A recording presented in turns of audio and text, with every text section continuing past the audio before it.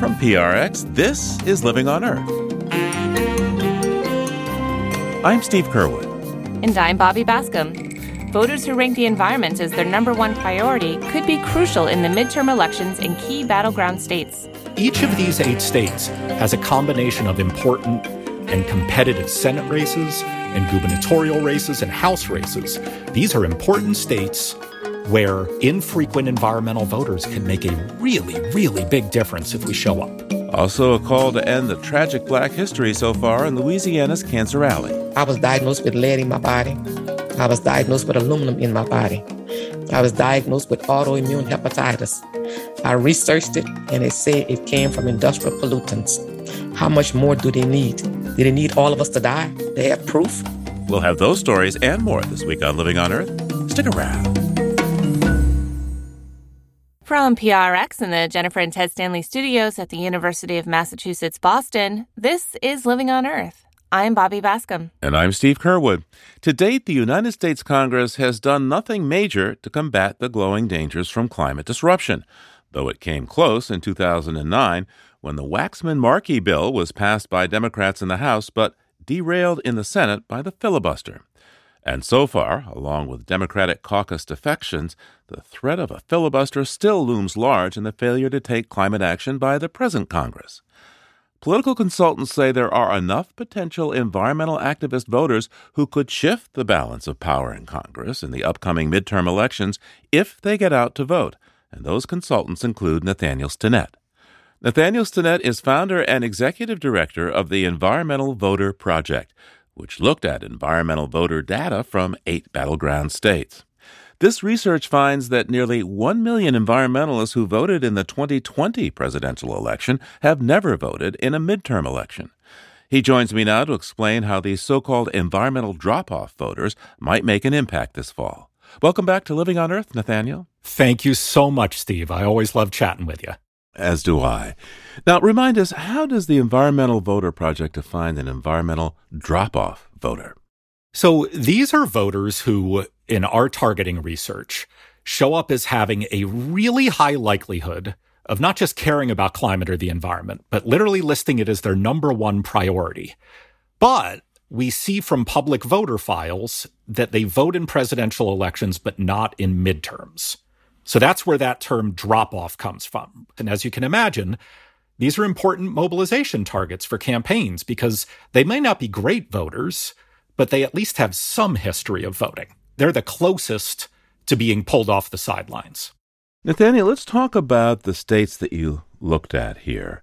Yeah, so we studied 8 states. So Arizona, Nevada, Texas, Florida, Georgia, North Carolina, Pennsylvania, and New Hampshire, for 2 reasons.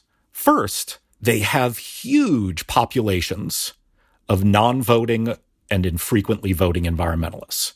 So these are the states where the climate and environmental movements have a lot of untapped political power. And then the second reason is they're all midterm battleground states. So each of these 8 states has a combination of important and competitive Senate races and gubernatorial races and House races.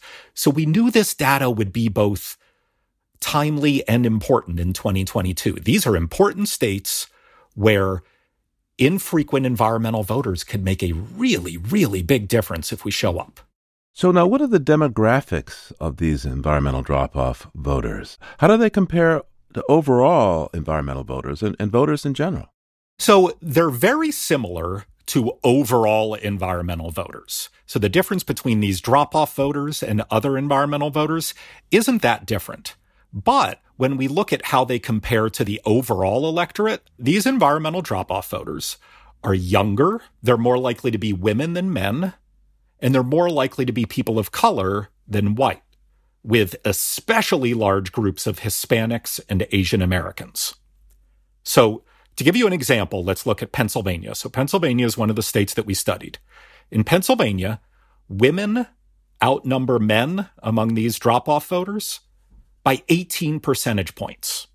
Asian Americans make up 3.8% of these environmental drop-off voters. And that might not sound like a lot, but Asian Americans are only 1% of the overall population in Pennsylvania. So they're almost 4 times as prevalent among these environmental drop-off voters as they are in the whole electorate. What are some of the numbers? Let's keep talking about Pennsylvania. How many voters there that will make a difference in the midterm elections, and how do the environmental drop-off voter numbers compare to the key margins in those races? Yeah, so that's a great question. So first, let me give you some context in Pennsylvania. If we go back to the last midterm election in 2018, a little over 5 million ballots were cast. We have identified 185,000 of these environment first drop-off voters. So that's a pretty big number, even out of the 5 million ballots that were cast. But let me give you some more context, because we all know that Pennsylvania is an important state. And boy, are the margins tight there. So let's look at 2020 and 2016. In 2016, Donald Trump won Pennsylvania by 44,000 votes. In 2020, Joe Biden won it by 80,000 votes. So the fact that there are 185,000 of these super environmentalists who vote in presidentials but not midterms is really important. I mean, this is a huge pool of latent political power for the environmental movement in a really important state. Now, in the 2020 elections, certainly the numbers of people that your environmental voter projects encouraged to get out, those numbers were larger than the margins by which the Senate races, and for that matter, the presidential race was decided there. So which states now do you find most intriguing for these midterm elections? So a lot of the states that we studied, Steve, have huge numbers of these infrequent environmental voters, particularly Pennsylvania, Arizona, New Hampshire. But the state I am totally obsessed with during these midterms, Steve, is Nevada. Nevada has over 56,000 of these environmental drop-off voters, which would be a big number in any state. But in Nevada, that's truly enormous. So for context, 975,000 people cast ballots in the 2018 midterms in Nevada. So what that means is these environmental drop-off voters are equal to almost 6% of all ballots cast in Nevada's last midterm. So that's a huge pool of potential political power. And then when you combine that with the fact that Nevada is going to have a competitive gubernatorial election, a competitive U.S. Senate election, and 3 out of their 4 House districts are going to be competitive, well, that means these Nevada environmentalists won't just impact the future of their own state. They could very easily determine all our futures. They could determine the Senate. They could determine the House. They could determine so much. So I encourage everybody out there, don't sleep on Nevada this year. It's going to be a crucially important state.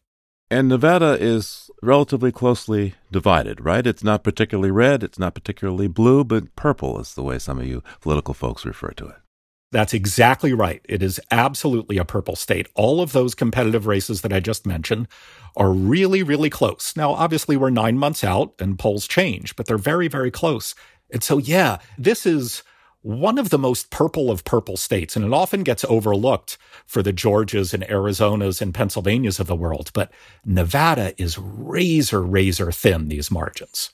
So, Nathaniel, talk to me about Arizona. What's going on there? We've seen a supposedly Democratic senator hold out against the president for what would have been climate action. And there's a Senate race there for the other seat for the chap who just finished out a term. Yeah, Arizona is so important, and it's also such a huge opportunity for the environmental movement in 2022. And here's what I mean by that. First, there's a competitive Senate race, a competitive gubernatorial, and at least 4, maybe more, competitive House seats. The second reason is there are over 101,000 of these environmental drop-off voters that we've identified in Arizona.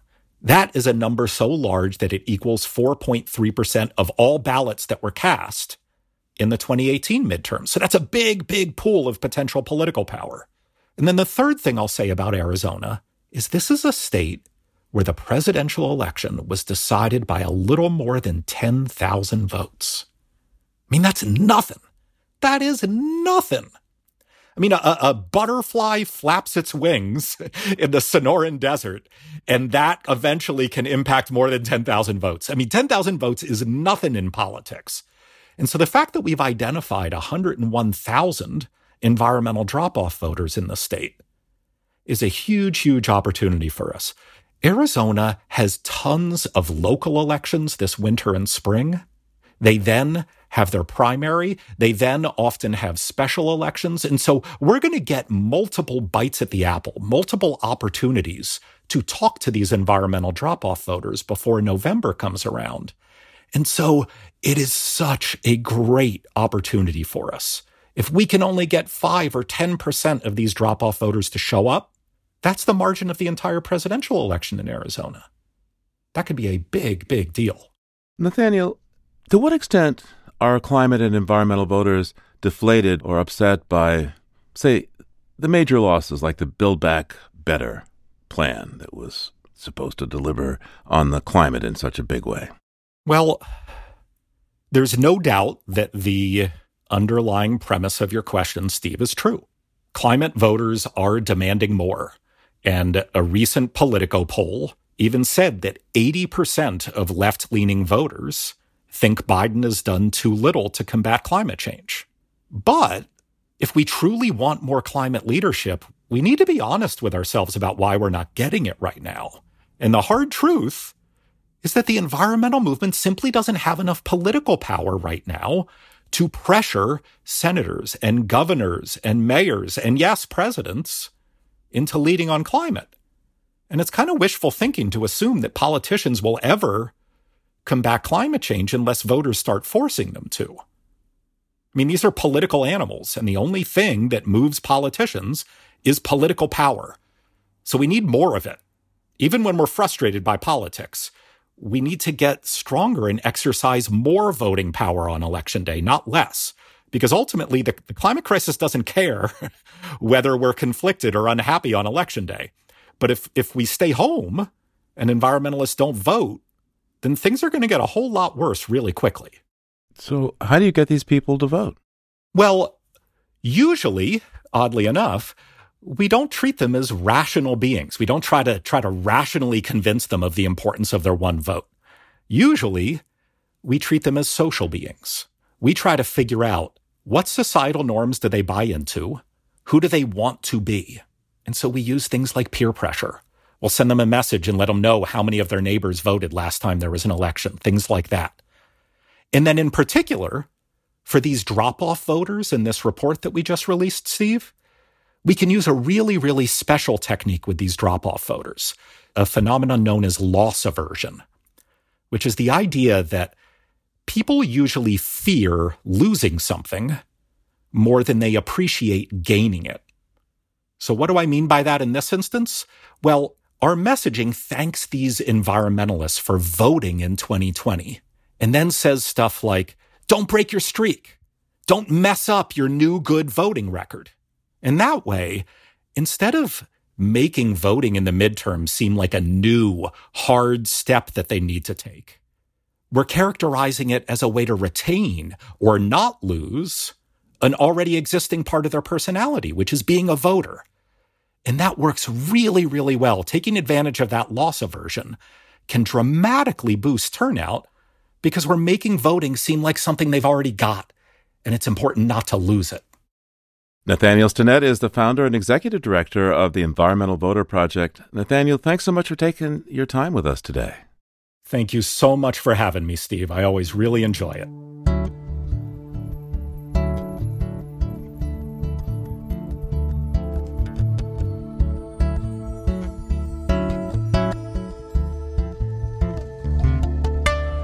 Coming up, in the face of the pandemic, visits to national parks have increased dramatically. Keep listening to Living on Earth.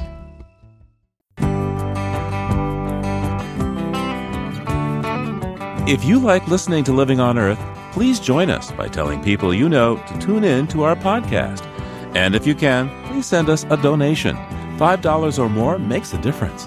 Just go to loe.org and click on Donate at the top of the page. Thanks. It's Living on Earth. I'm Bobby Bascom. And I'm Steve Kerwood. And on the line now from Atlanta, Georgia, is our favorite editor with environmental health news and dailyclimate.org. It's Peter Dykstra, and he's here to take us behind the headlines. Hi there, Peter. What do you got for us today? Well, hi, Steve. And I should say first that all of the EHN editors are my favorite editors, including my boss. But we'll start out with some big news from Australia.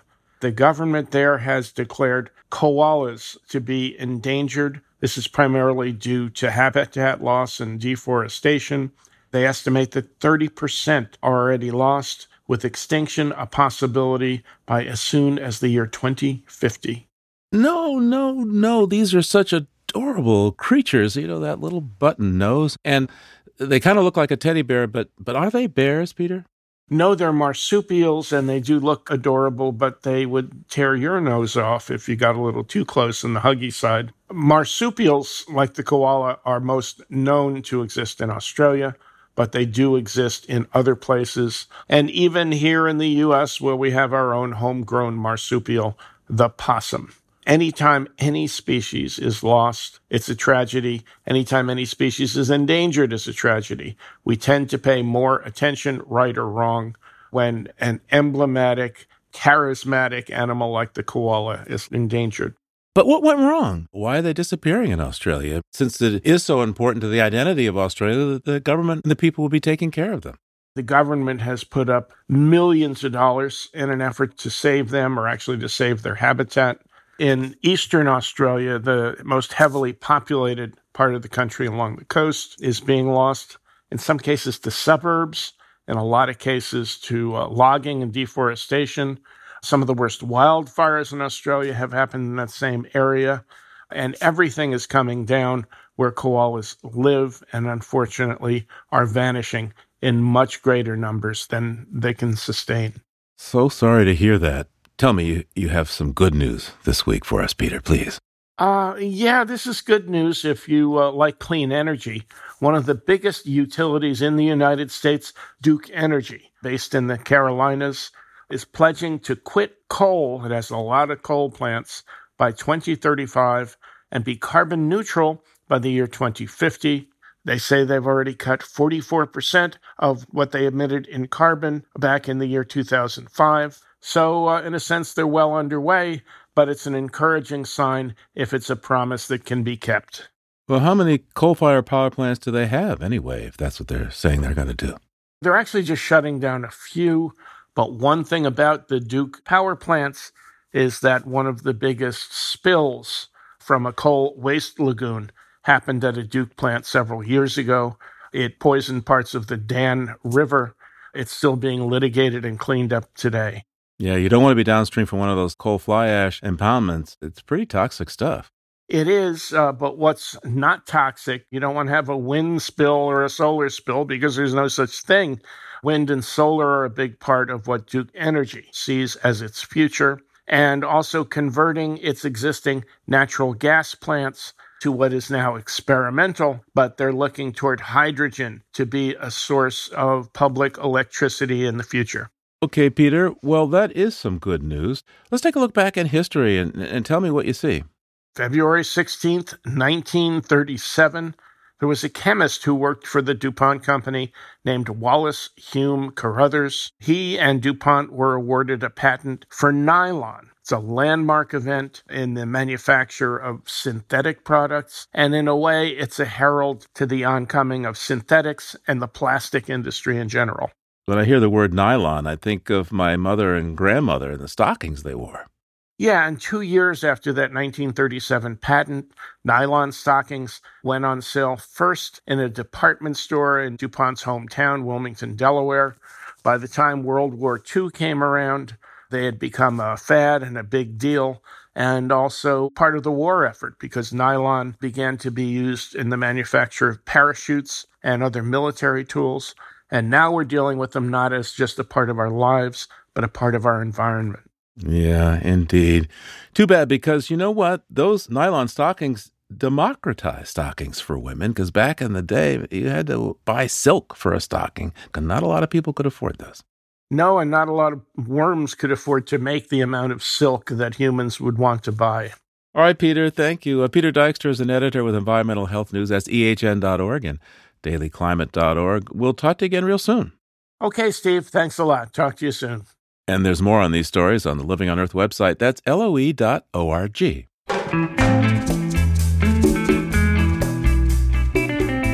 The late E.O. Wilson coined the term biophilia, that is the notion that human beings have an innate instinct and need to connect with nature.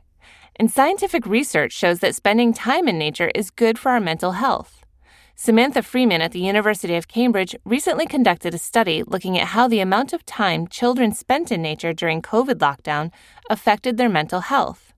She looked at 3 to 7-year-olds in the UK and found those who spent less time in nature during the initial lockdown had more behavioral and emotional problems, like feelings of sadness, isolation, and worry. 2/3 of the children studied actually spent more time in nature during lockdown and had improved behavior as reported by their parents. Here's Samantha Freeman. It would seem like time in nature is a low-cost way of supporting child mental health. And so I think parents can be comforted by the fact that it seems like spending time outside, engaging in a variety of different activities, whether that's digging in the garden, going for a walk, eating breakfast outside, all of these things seem to be linked to improved well-being, and there don't seem to be a whole lot of downside to it. So while we can't be as prescriptive as maybe parents would like, it does seem that the takeaway message is spending time outside is beneficial to well-being and is really a low-cost way of kind of accessing mental health benefits. And Samantha says this type of mental health improvement is well documented for adults, so it shouldn't come as a surprise to have similar findings in children. There's a lot that we know about time in nature for adults. So we know things like noticing nature, even as simple as that, viewing natural landscapes for adults can have a lot of benefits for stress reduction, improvements for depression, less anxiety, these types of things. So lots of research on adults. Less research on children, but still some, pointing towards similar things, reductions in stress and anxiety, less hyperactivity, these types of things. Samantha Freeman's work at the University of Cambridge focused on children in the UK, but here in the US, plenty of people are also seeking solace in nature amid the social restrictions of COVID. Visitation rates to many of our national parks have gone up dramatically since the pandemic began. Last year, 40% more people visited Yellowstone, and 45% more went to Canyonland National Park. In 2020, the bipartisan Great American Outdoors Act allocated $9.5 billion for maintenance backlogs in our national parks and public lands. That sounds like a lot of money, but the parks have been chronically underfunded for decades, and much more is needed, especially with the huge increase in visitors. Some parks have become so popular that visitors must make a reservation in advance, not unlike getting a table at a popular restaurant. For more, I'm joined now by Kristen Brengel, Senior Vice President of Government Affairs for the National Park Conservation Association. Welcome to Living on Earth. Thanks for having me. So what does this exponential increase in park visitation actually look like? I mean, are we talking about lines to see bison in Yellowstone or to get a look at the Grand Canyon? Generally speaking, the parks have been understaffed for this entire pandemic. And so you couple that understaffing with more people going to visit parks, that's where you start to really see so many issues in terms of moving people around a park. One example that I can give you is in Arches National Park in Utah. Everyone wants to go see Delicate Arch and get their picture taken underneath. I did it too. And Arches is a wilderness park. It's an in and out road for the most part. So what happened in Arches for the past few years is people simply could not get in. So you were greeted mostly by a sign that said, come back in 3 hours. And so folks were sort of being turned away at the entrance early in the morning and seeking out other places to potentially go for the day. And park staff who were once doing interpretation in the park were directing traffic instead. And so this isn't the park experience that we want people to have. And it pains everyone, whether it's the Park Service staff or advocates like me, when you hear people getting turned away at an entrance because the park simply can't handle the volume of people. And from what I understand, this increase in park visitation and all of the, protocols that have to go along with it hasn't been met with a commensurate increase in funding for the parks. What's going on there? Well, part of it is that Congress put a cap on spending for many, many years. And so really very little within the federal government got increases over several years. Now that that period of time and those funding caps have been lifted, we've seen some small increases in park funding. This year, we're hoping the Park Service gets a pretty decent increase.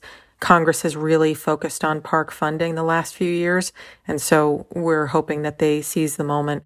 Well, what could be accomplished with more money for the parks? Many things. The Park Service has been well understaffed for a pretty long time, especially in the last 10 years. It's gone down about 17%. We simply don't have enough historians that are working at the Park Service, enough experts. When it comes to resource protection, not enough wildlife biologists. Then we have to bring the parks into the 21st century. So one of the things that we want to focus on as an advocacy group is making sure that interpretation is really well updated, that people can access information on their phones and in other ways, and that the museum experience that you have in a park is improved and updated and the stories have evolved. I always like to use Yorktown in Virginia as an example. The last time I was there, which was several years ago, they had a reel-to-reel movie that you watched in the visitor center. And it reminded me of being an elementary school child in the 80s.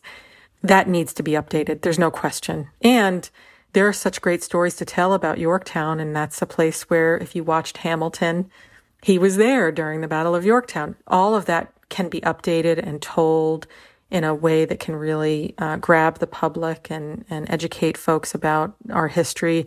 And so there's a lot of work to be done in the parks in terms of where they could put funding right now if they had it. So what about the Great Outdoors Act that passed in Congress a couple years ago? How does that impact the parks? Almost 2 years ago now, Congress passed a bill called the Great American Outdoors Act in the most bipartisan way you can possibly imagine in this day and age, having over 300 House members on the same bill, which goes to show how much everyone loves their national parks. And what we've seen already in terms of the implementation of the bill are, the towpath at Cuyahoga in Ohio is getting fixed. The Loop Road at Yellowstone's getting fixed. The water system at Grand Canyon's getting fixed. So all these amazing projects that have just sat there, but could have ruined these parks and the visitor experience for these parks are now getting fixed. So this is sort of an inspirational moment for the country. We're getting our parks fixed. They're going to be in better condition. We're going to make sure people have a great experience when they go there. And hopefully, and one of the most important things I was hoping to get out of the Great American Outdoors Act is some of these historic sites where the roofs and the brickwork and some of the amazing places that have just broken down over time are going to finally get fixed so people can access them and enjoy them, maybe for the first time in their lives. It certainly sounds like there's a backlog of work to be done. There's an increased visitation rate. And at the same time, we know that climate change is really taking a toll on many of our national parks. Can you talk a bit about the challenges that you're seeing there with climate change? Climate change has hit the parks really hard. In fact, parks are warming twice as fast as the rest of the country.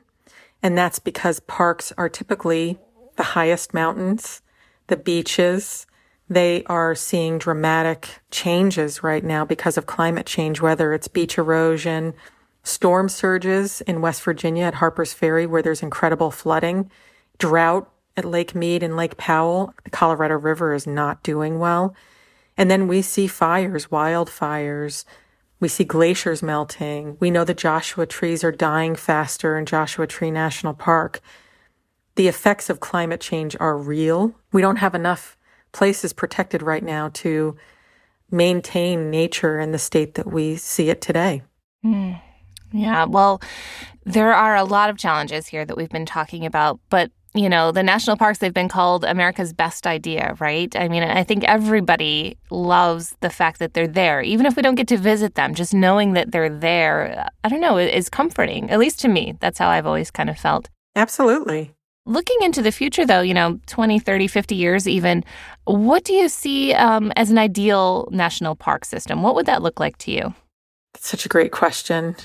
We love so many national parks because you can have these unbelievable experiences in nature. You can see a geyser go off. You can see a herd of bison.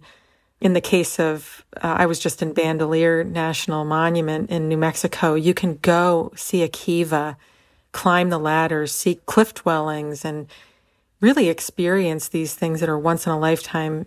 So part of it, right, is to protect these places very, very well so people can continue to have those incredible experiences.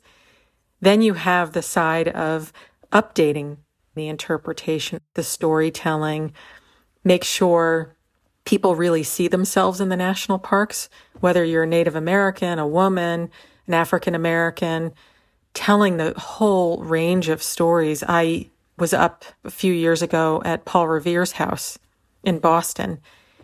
The young interpretive staff there told the story of Paul Revere's wife, which we never hear.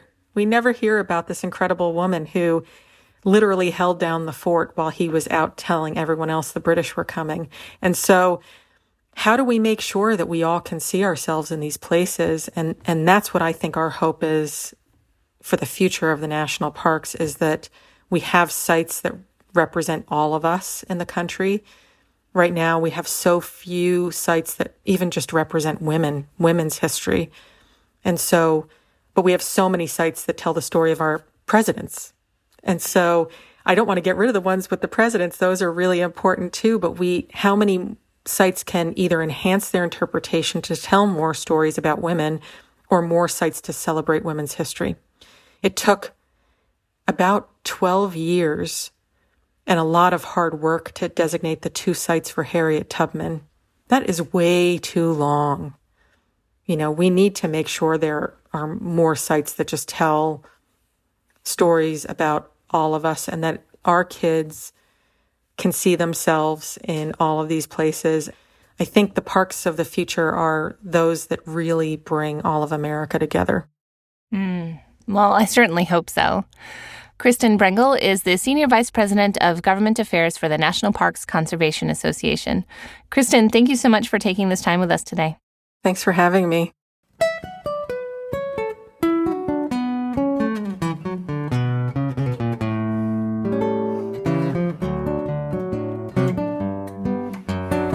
Coming up, how the lush farmlands bought by freed slaves along the lower Mississippi became a hellscape once the petrochemical industry moved in. That's just ahead on Living on Earth. Support for Living on Earth comes from Sailors for the Sea and Oceana, helping boaters race clean, sail green, and protect the seas they love.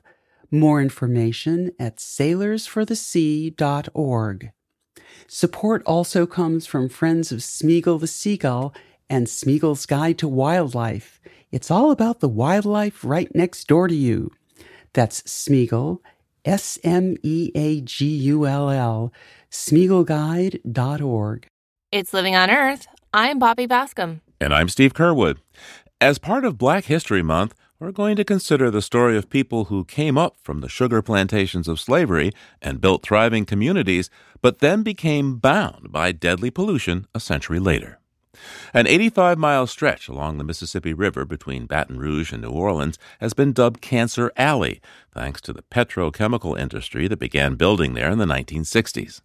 Today, over 150 petrochemical facilities pollute the region's air, land, and water, leading to high rates of cancer, respiratory illness, and mental health challenges.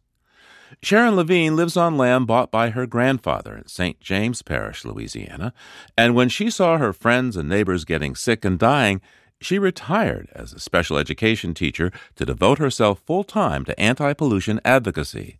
She founded Rise St. James, an environmental justice group working to stop more toxic chemical plants from moving into her community. Her organization and others sued Formosa, a Taiwanese company that wants to build an ethane cracking plant for producing plastic nearby. The litigation prompted the Army Corps of Engineers and the courts to halt construction and require an updated environmental impact statement of the proposed facility. For her work, Sharon Levine was awarded the 2021 Goldman Environmental Prize for North America, and she joins me now. Welcome back to Living on Earth, Sharon. Thank you for having me. So, Sharon, how are you doing? Last time we talked was right after Hurricane Ida had struck your neighborhood and the surrounding region. Well, I'm doing a little bit better because I'm living in a travel trailer at night. And in the morning, I come in my home to sit by my kitchen table to get on my laptop. So that's a little bit better. And the roof on my house is completed. Now we're trying to find a contractor to do the inside of the house. Oh, my goodness. Trying to find a contractor is like trying to find a pot of gold at the end of the rainbow, I think. That's right. It's hard to find a contractor at this time because so many homes were destroyed. So it's hard to find one. So you've lived in the St. James Parish, what, your whole life and generations before you? What was it like there as a kid? Oh, in St. James, it was wonderful. It was living the American dream because at that time we had clean water, we had clean air, we plant gardens, the trees had pecans, plum trees, persimmon trees, orange trees, lemon trees. We had everything. We had gardens. We had our livestock. We didn't have to buy any meats from the store. My daddy would kill hogs, chickens, cows. And it was the life of Raleigh. It was so wonderful back then. And today, what are things like there? Today, it's like living almost in a cesspool, close to it. We have chemical industry that came in the late 60s. And after that, more and more started to come. And with all of these combined, it made the pollution so powerful. It made it where whenever we walk outside, you could smell a foul odor. And we can't drink the water anymore because the water is polluted. And we can't do a productive garden anymore because the soil is polluted. So it's a whole different world now. We're trying to live in this filth, but not knowing at the time when it first came in, it would be like this. Everybody thought it was wonderful that industry came in, but now it's not wonderful. That's right. When you were young, St. James Parish is right along the Mississippi there, so there was really rich bottom land that you could grow anything in, right? It was. At one time, it was. Yes. And people used to grow sugar cane in that region. That's right. We still do. But a lot of the industries bought out the sugarcane farmers' land. And now we have the industry in place of the sugarcane in some of the areas. Now, your family participated in the civil rights movement, and your father did do some sugarcane farming. Tell me about that history. Well, as long as I can remember, we had sugarcane, and my daddy harvested sugarcane. And back in the 60s, when he tried to integrate the school in St. James on the West Bank, that's when the local factory stopped taking his sugarcane because of the work he was doing. So you had to go to another parish to have them to pick up his sugarcane. But the local people, they denied him. They denied his sugarcane, his business. Because he was doing civil rights actions. That's right. That's right. Now, you've received an award for fighting against the plants there in your neighborhood. There was a big plastics plant by Formosa, and there was another one that's proposed. So far, what are the results of your opposition to these plants? Well, Formosa, it's on hold right now. The Army Corps of Engineers has to do a complete EIS, environmental impact statement, and that's going to take about a year or two. So that's the hold up right now. But the word that I heard is they are trying to go to another parish. And I also heard that they are going to buy land from another industry that's in Plaquemine and tag along next to that industry. That same industry that they're going to tag along to, that industry tried to come in Convent, Louisiana, back in the 1990s and 80s. And the people ran them away. I was a little girl back then. And my dad and my cousin, Imelda West, they would talk about it in the kitchen when I would pass through the kitchen. And they would talk about how this plant wanted to come into Convent. And my cousin Imelda says she's not going to let it come. And it didn't come. And she fought against that one. And Convent, Louisiana is in which parish? It's in St. James, but it's on the East Bank. So your activism, along with so many other people in the communities along Cancer Alley, It certainly doesn't go unnoticed, but it's a huge fight. I mean, these are multi-billion-dollar corporations that spew these toxic contaminants, and they are allowed to exist so close to the homes of all these people. What inspires you to keep going? Why is this important? It's important because if we don't fight, we will die. This place is so polluted and so many people have cancer. So many people have already died from cancer. So if we don't fight to keep it away from here, we will die. That's the bottom line. It's no if, ands, or but. We will die because we already have 12 in a 10-mile radius in the 5th district. We had 9 in the 4th district. I think we have 7 now. And we have a grand elevator that shoots across the river straight to my house. And one of the plants have particulate matter 2.5. I didn't even know anything about that until after I started doing this work. But look how many years I passed by that plant and they're polluting us. So whatever is in my body is coming from these industries over a period of time. It just didn't happen overnight. So if Formosa comes in here, we will not live because they will triple the emissions in the 5th district and it will double throughout the parish. And I live 2 miles from where this plant wants to be built. Only 2 miles. And a church is 1 mile. And a school is 1 mile. So no, St. James 5th district is full and we can't take any more. As I understand it, there was an old cemetery, an old slave cemetery. Yes, it's there. And one thing I didn't like about Formosa, we had to bring it to the parish council about the gravesite. They kept it a secret for 17 months. Then when we found out about it, we brought it to the parish council. They didn't do anything about it. They didn't even care, look like. They didn't care if they found a gravesite, if they desecrate the grave. They didn't even respond to us.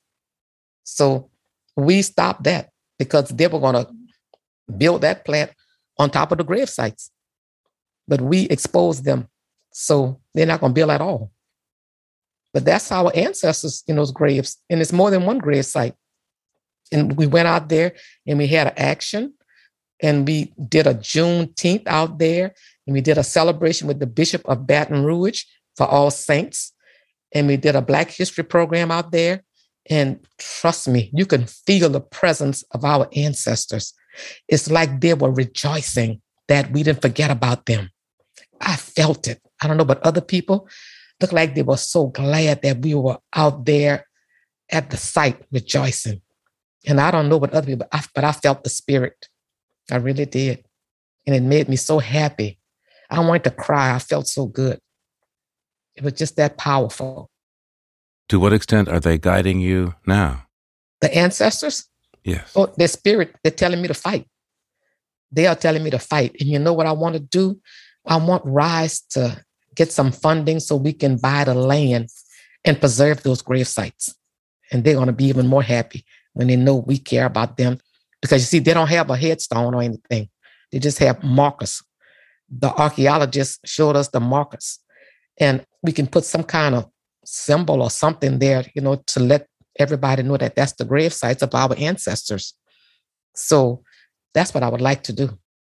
Now, during the recent presidential campaign, President Biden came to this part of the lower Mississippi. It's called Cancer Alley because of there's more than 100 petrochemical plants between Baton Rouge and New Orleans, right? And President Biden promised to put environmental justice at the center of his mandate. So what have you seen in the way of any changes so far in the community when it comes to addressing all that overwhelming chemical pollution from those plants? I don't see hardly any improvement from the time he ran for office until now. That was why we had a meeting with the White House last week, because we talked to them to ask them, why is he leaving us out? Because he campaigned about Cancer Alley. He campaigned about a whole lot of other things with the environment, and he's not helping us. He keeping promise with other things that he said, but he's not keeping his promise with us, with Cancer Alley, and especially with St. James Parish, because he mentioned St. James Parish in his campaign. And he haven't come back to see about us, and he haven't reached out to us. I know he's busy with COVID and other things, but I don't think he should put us on a back burner. I think he should let us see something. The EPA said they was going to put some monitors in the area. So, some air monitors. So that's in the making right now. But we don't see them putting a halt to our deaths over here in Cancer Alley. That's what we don't see. We are still dying. People are still dying. So the air monitors don't help in your view? The air monitors would help if that's the way they want us to prove to them that we are being poisoned. That would be a big help. But we don't have them yet in St. James. To what extent do you think more proof is needed that these plants are killing people? Blood. Test the blood. It's in the blood. It's in the blood. Trust me, it's in the blood. I was diagnosed with lead in my body. I was diagnosed with aluminum in my body. Then in 2016, I was diagnosed with autoimmune hepatitis.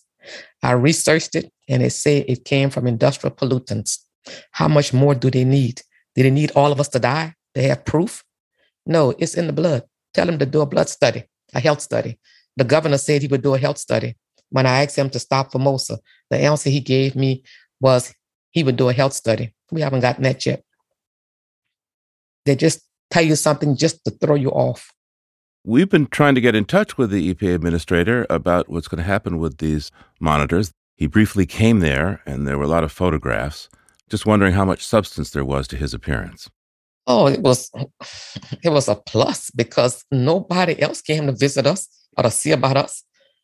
At least he came and he walked around with us, and we showed him the sites.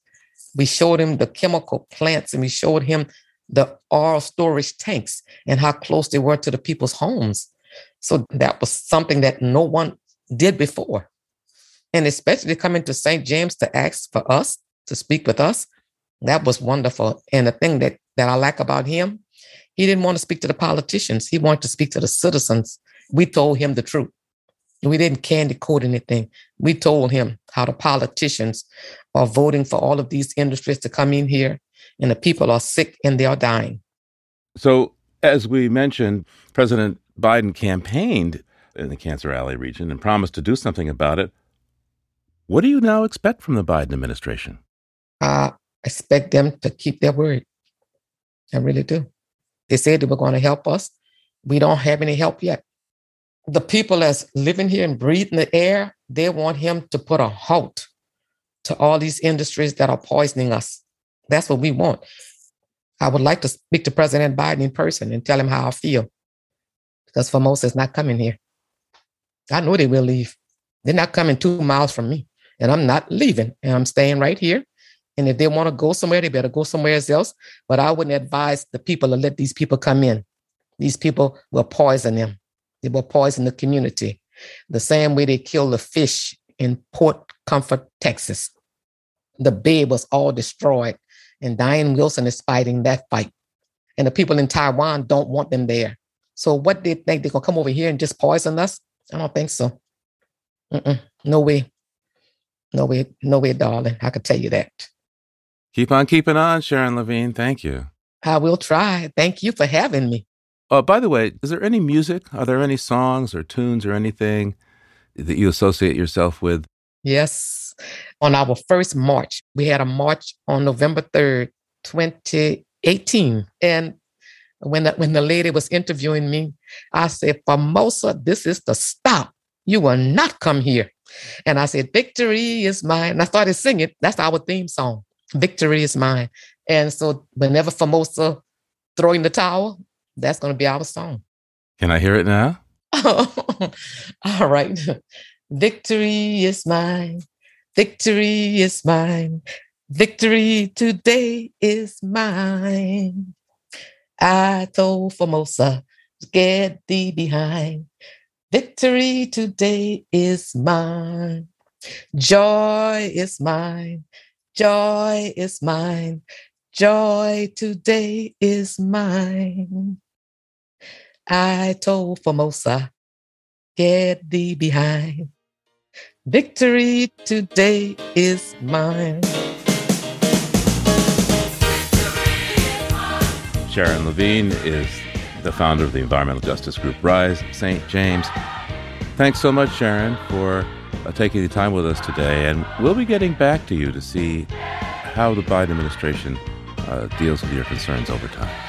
Okay, thank you.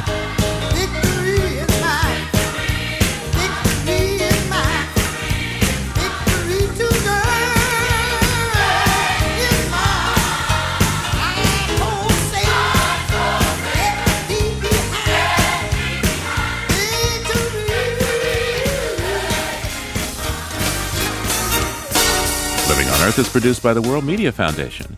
Our crew includes Naomi Ehrenberg, Paloma Beltran, Iris Chen, Gabriella Diplan, Jenny Doring, Mark Kapp, Mark Seth Lender, Don Lyman, Ainsley O'Neill, Sophia Pandelides, Jake Rigo, Teresa Shi, and Yolanda Omari.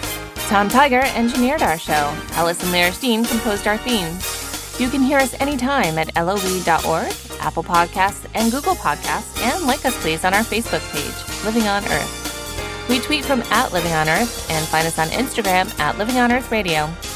I'm Bobby Bascom. And I'm Steve Kerwood. Thanks for listening.